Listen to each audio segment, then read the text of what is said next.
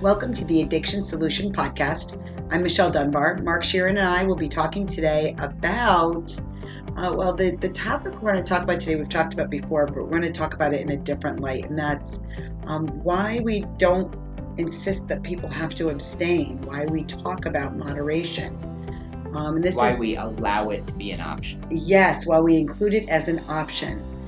We wrote the Freedom Model for Addictions, Escape the Treatment and Recovery Trap, and the Freedom Model for the Family to help people to learn how they can solve their addiction and move on with their lives. We offer an incredible opportunity to work with us directly in private one-on-one classes. There's a couple options to do that, and you can learn about all of our products at thefreedommodel.org. So I had a situation where I had a young woman that really wanted to come to our retreat, and her father had actually found us and started doing some research, and she was all ready to go. She was all packed and ready to come here, and he took issue with the fact that we keep reduced substance use as an option, and insisted that we would have to tell her if we wanted her to come here, we'd have to tell her she needed to be abstinent from all substances. And of course, we don't do that. Right. We don't force people or coerce people and make their choices for them. Right. And I did try to explain to him exactly why we don't do that. Ironically, she'd already been to one program that tried to do that with her. And she ended up getting worse, and she ended up binging more. You know, there may have been longer stints between her binges, but her binges tended to be a bit more epic than they were before. And which is what we see with people that are forced into abstinence when it's not their decision. Yeah. So I had a guest in private instruction just yesterday, and we were talking, and he had gone out on a bender, and he felt really bad about it. And first thing I did was I said, listen, let's not feel bad about something that you want to do. Right. So, and then he said, well, I have to abstain. It's obvious I have to abstain. Yes. Now, here's what's interesting about that is normally I would agree, but we've gone back and forth and back and forth and back and forth on this, and he's really struggled. And I said, well, when you abstain, do you feel deprived? He goes, absolutely. I said, well, then that's going to fail. Right. So there has to be some middle ground option that seems more reasonable that you can try. And then he said, well, when I go on a binge and I fall apart, and these 5 to 8 day binges, I'm at home and I'm isolated, and he goes, I'm sitting in my bed and it turns into a sweaty pool. He goes, it's just awful. It's just awful. And I hate it. And I said, I get that. That's a terrible place to be. And he goes, but a few days before that, I was at the bar. I had 6 drinks, and I was talking with people. He goes, but this COVID thing's got me all wrapped up, And I said, wait a minute, can you go to the bar? And he goes, yeah, it's right down the street. And I said, and so you're at a restaurant, were you with friends? And he said, yes, I was. And I said, so explain that to me. And so he explained, that he had gotten out of the house and he went down to the bar and he was socializing and, doing these different things, playing pool, whatever, and meeting people and conversing. And I said, so set and setting really matters for you. Right. And I said, now, have you been binging your whole life? And he goes, well, not my whole life, but now it's been about 10 years of this. And I said, but in that 10 years, do you drink differently when you're out and about? Or do you just get shit-faced slammed every time I pass out in the parking lot and carry on and get in fights? And, and he goes, no. Become a sweaty mess in the bar. Right. Do you go to the bar every day and drink until you pass out and you have to have a taxi bring you home? And is that how you drink at bars? And he said, no, not at all. No. And then the light bulb went on. Mm-hmm. I could see the light bulb started going. And he's like, well, maybe I can moderately drink. I said, well, at the bar, is it moderate drinking? What to your criteria? And he said, yeah, I think it is. It's definitely not me slamming 4 bottles of vodka in 4 days. Wow. And I said, okay. And he goes, but that scares me because what if I like it? And I say, you already do like it. Right. What if he likes what? what if he likes moderate drinking and then he's going to cascade into heavy drinking? And I said, wait a minute, do you do that when you do the bar? And he goes, well, not really. He goes, but I get it in my head and then I go home and I drink. And I said, wait a minute. So let's just try something. Let's try an experiment where you go to the bar and you just enjoy some drinking and have a meal, have a sandwich, and then go home. And try that for the next 2 weeks. That's it. That's all I want you to try. Just try that and see if the setting has a lot more to do with it than you think it does. And maybe you're trying to get out of this drinking thing two different things. One is isolating and living in a fantasy, which has been problematic, and the other is social drinking out with people.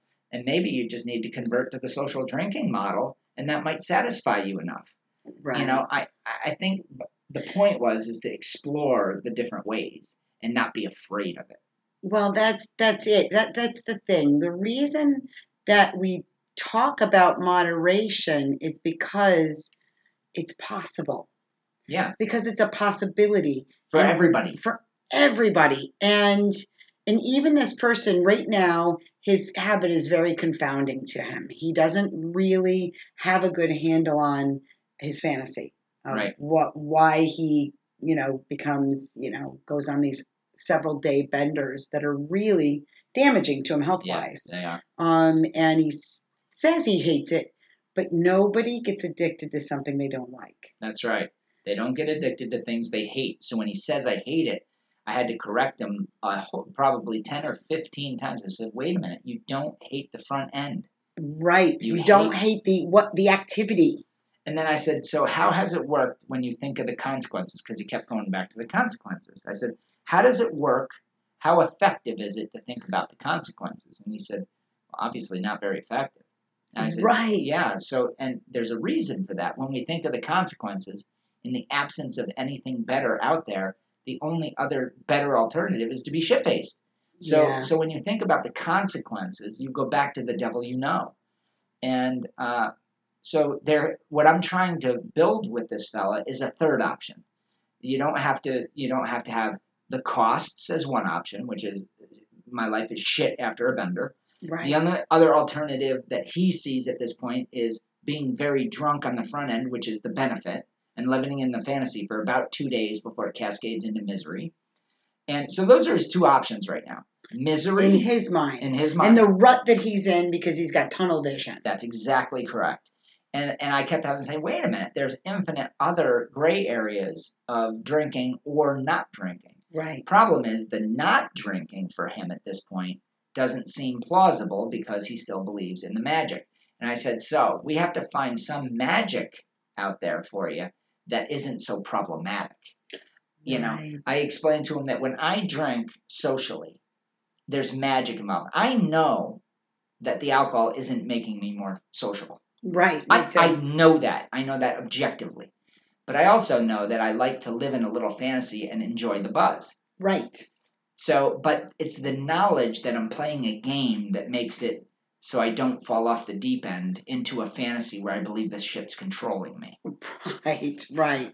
Well, we've spent 30 years debunking all of that nonsense, and now the idea of it is absurd. Yeah. And that's the thing. He's still somewhat plugged in.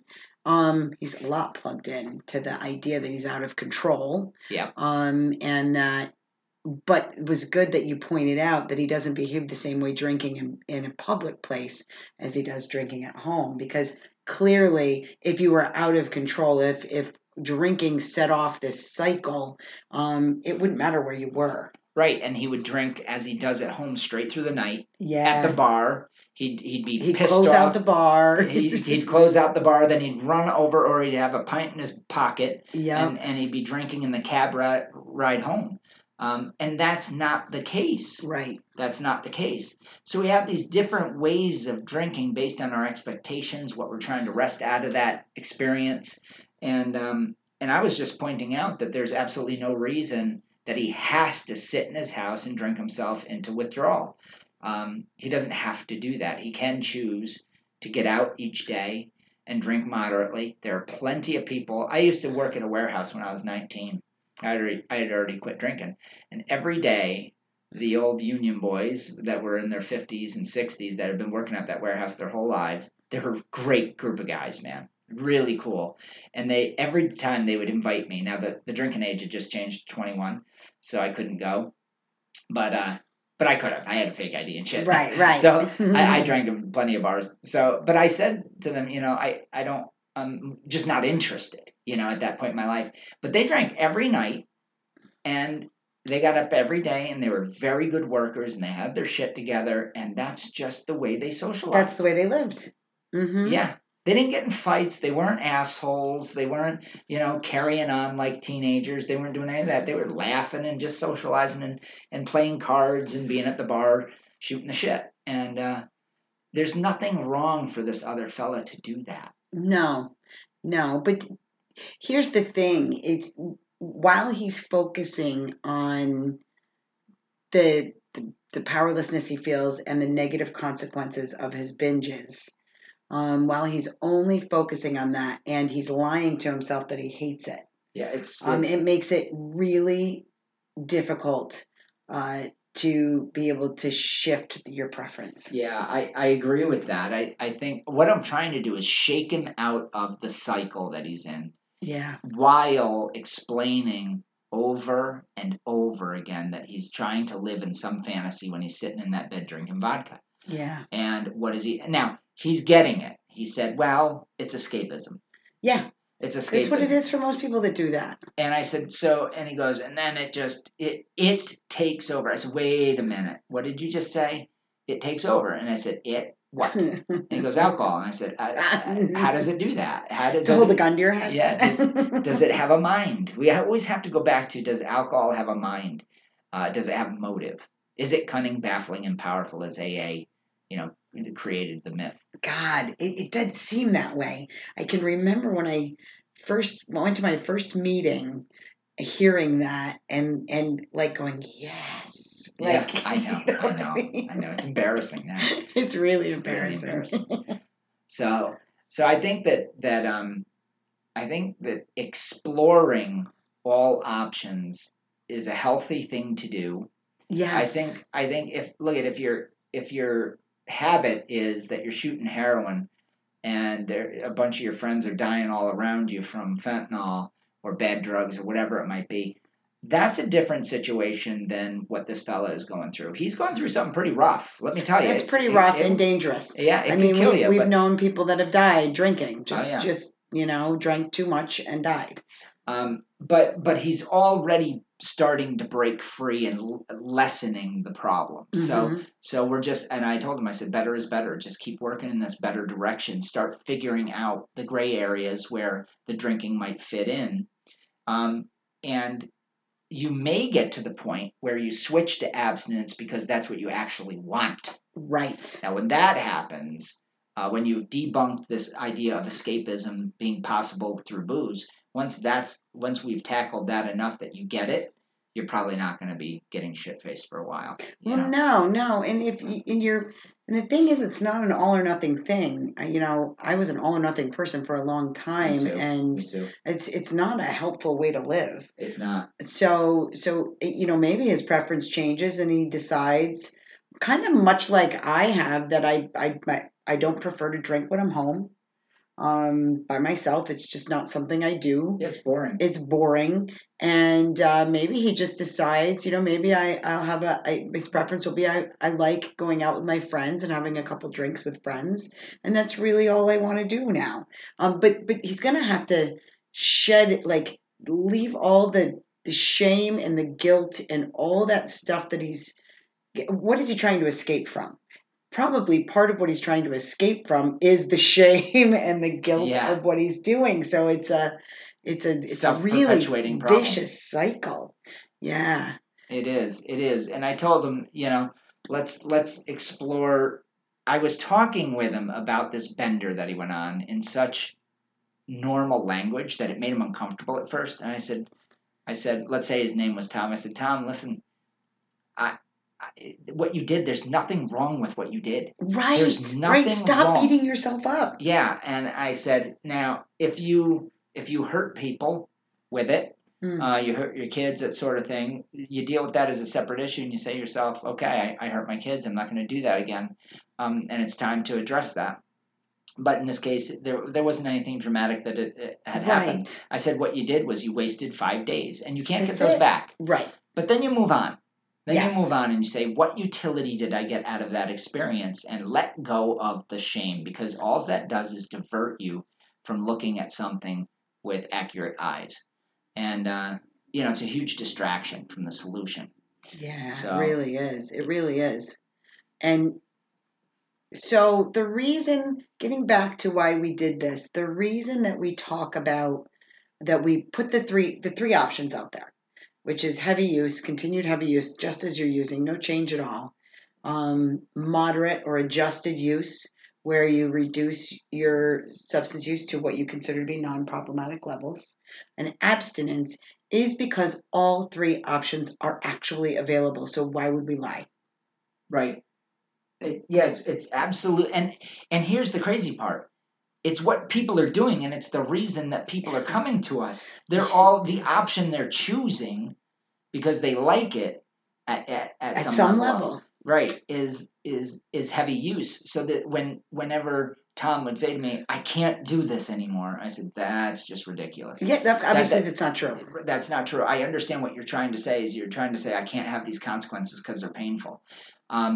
And if you don't want that to happen, then you have to have a moderate appetite or an abstinence appetite. You don't have that yet. So you have to experiment and see if there's ways. But sometimes it's as simple as understanding that the bender isn't that exciting. Yes, that really. Did I enjoy the benefits I got from that? Seriously, and that may seem like a stupid question to somebody. I know. As a teacher, I used to blow right past that. Yeah. And then Steve made a point to me one time. He goes, "Is it really that exciting to chase drugs all day?" And I thought about it, and I thought about that last 6 months that I was drinking. I was, fuck no. Yeah, no. It's terrible. It's terrible. It's not exciting at all. It's the reason that I quit drugs before I quit drinking. Same. Because I was like, this is a pain in the ass. It's exhausting. And the benefits weren't worth it. But I didn't think of that way intellectually. Yeah. Like, I didn't know what I know now, but I just got to the point, which almost everyone gets to, where they just think this isn't as great as it used to be. And maybe it's not great enough that I want to keep doing it. That's right. Or keep doing it in this way. And so the goal is that we show people that they have control. They never lose control, which means that moderation is possible for anyone. And it means that you can make the choice to moderate or abstain based on the benefits you see in each of those options. And for any of you people out there, I think that Carl Hart's last article where he talks about moderate heroin use sort of threw the whole drug world and recovery world on its head. And what he did was he unearthed a culture out there of people that use drugs recreationally and safely. And his new book covers that topic. It's drug use for adults, I think it's called. Drug use for grown-ups. For grown-ups, right. So, so this isn't this. It's reality. It's reality that people use in all kinds of different ways. And now I abstained. I always go back to this. I abstained because I wanted to be done. Me too. It was the better option. So I explained to Tom, I said, when you get to the end of the bender, right? What day did you quit? Let's say it was a Wednesday, last Wednesday. I said, last Wednesday. I said, why? Right. Why did you stop? Why'd you stop?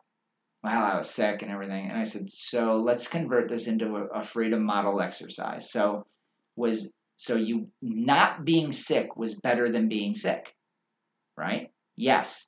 And I said, then how come you keep talking about how much you hated being sick? Why don't you say, I wanted to be not sick? Do you understand what I just did? I converted it from a consequence to a benefit.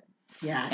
And really the point I'm making is that we stop when we see the benefit in it, when we want to stop.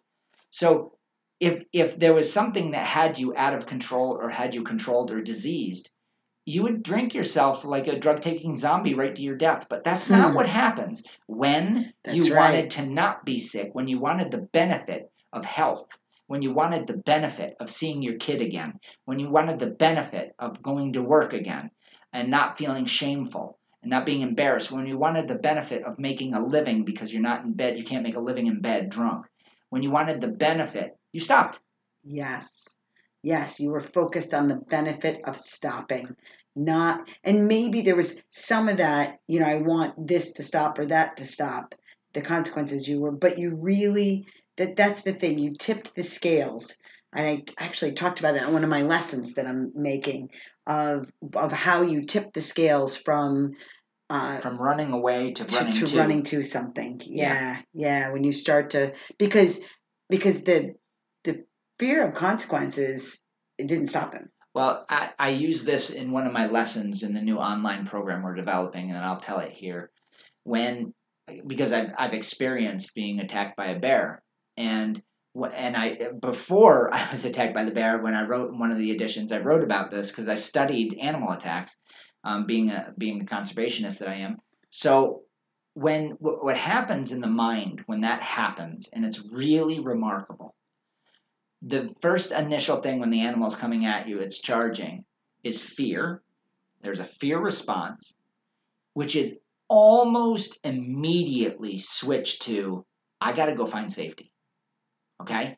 Now, I'm telling you, this is the most elemental fear-based change in an environment. So at one moment, you're safe. The animal turns around, whatever, a bear, lion, whatever, in my case, the bear, and you realize, oh my God, it's on. This thing is going to attack me. And then it starts charging, and you realize it's not stopping, it's going to kill me. Your mind quickly goes, it's so amazing because everything slows down, and really what happens is your mind gets really efficient. And you go from fear response to, I got to find a better situation. So you go from scared to motivation. It flips. There's a switch that goes in your psyche that is almost seamless and instant. And we do that with drinking. We do that with every single thing that scares us. We go from fear, deprivation, all these negative costs and consequences. And then we start thinking about, I'm going to quit for a period of time because I want health. I don't want to be embarrassed. I got to get rid of the shame. I'm going to go. And your mind will become PDP motivated, positive drive principle motivated. And you'll go towards a solution to all of these problems. Here's the issue. Because you don't allow for any other possibilities, the solution within a week or two becomes booze again. That's right, because the PDP, I was just thinking that, works with all of this. That's right. If you still see the benefits in intoxication, if you still believe that there are benefits in intoxication that are greater than just the mundane life of being in recovery or sober. Yes, then you'll go to that. That becomes the better position. Mm-hmm. And so you start drinking again. Then that fades into a bender that is painful and awful, and then your mind will switch to become motivated to stop. Again. Which is the cycle. Now, what I'm trying to do with Tom is go to a third or fourth or fifth option, all these other options that are available, maybe going to the bar and having a few pops and being social is better than sitting in bed. Right. He can escape in various ways. I said, can you escape in other ways? And I did this with another student just the other day. I said, do you have to? Yes, I did too with my student. Do you have to be shit-faced to escape? I mean, we're all trying to make life in this difficult thing called life. We're trying to make it better. Yeah. We're trying to escape. Everybody needs an escape once in a while. It's completely human and normal. Some people do it with yoga. Some people go take Taekwondo. And some people just simply have a mindset where they go, I'm going to let go of my stress. I've learned to do that, by the way. Me too. I have, because I had no choice. We work in a very stressful environment, and I have to let it go. We do. Ironically, working with substance users all these years has probably been one of the most stressful jobs we could have picked. Yeah, it was tough. It was really tough. Research in this arena is a difficult process. Human behavior sciences is tough. So, yeah. So anyway, I think that I think we covered this pretty well. Well, here's one of the things that he mentioned: COVID, and COVID has made life not as Ridiculous. fun as it used to be, It's right? ridiculous. And so a lot of the things that I used to do to escape, escape is not the right word. I don't have a life I need to escape from, thankfully. So I've worked to make my life so it's not something I want to escape from regularly. But the things that help me, like going to the gym, haven't been able to do that. Right. Live music, which I genuinely need and am having serious withdrawal from. Haven't been able to do that. We haven't really been able to go out and do much of anything social. So it requires you to be creative. Yeah. You know? It does. It does. And so walking, so I can walk. I'm allowed to do that. Yeah, by our communist government. It's awesome. So whatever you find, I can't do yoga. There's no yoga classes right now. For a little while there was underground yoga, but I think they got shut down. It was like speakeasy yoga. Yeah. So ridiculous. Oh my God. But here's the deal. Anyone can moderate. Not everybody wants to. The goal is to figure out what you want. And that's what we help people to do here. And so I think that's it for today. Thank you everybody for listening. If you or someone you know is seeking help for a substance use problem or other habitual behavior, or you want help in breaking free and moving past recovery as well, you can reach us by phone at 888-424-2626 or through our websites, thefreedommodel.org and soberforever.net. Soberforever.net provides detailed information about our retreat, the St. Jude Retreat, where people come and stay with us for 2 to 4 weeks. Thefreedommodel.org is our hub and has a ton of free resources and information, including videos, these podcasts, free ebooks, and information about our at-home private instruction program. For our podcast listeners, you can get digital editions of our full program books, The Freedom Model for Addictions and The Freedom Model for the Family, for free. And our coupon code FREEDOM100 at checkout. You get those at thefreedommodel.org. Paperback and Kindle versions and other e-reader versions are available for purchase on Amazon or one of the other online retailers. And if you have questions and you want to reach us, don't forget our number, 888-424-2626. Or email us at info@thefreedommodel.org. You can also follow us on social media, including Facebook, Twitter, Instagram, LinkedIn, and subscribe to the Freedom Model YouTube channel. We have a ton of videos on there. There are also 3 Facebook groups that we started for people to discuss their experience breaking free from addiction and perpetual recovery. They are the Freedom Model Group, Moving Beyond Addiction and Recovery, and Families Moving Beyond Addiction and Recovery. All right, everybody, take care. Oh, and if you need detox, go to gallusdetox.com. That's GALLUS detox.com. They're great at what they do. From everyone here at the Freedom Model, we wish you well. Until next time.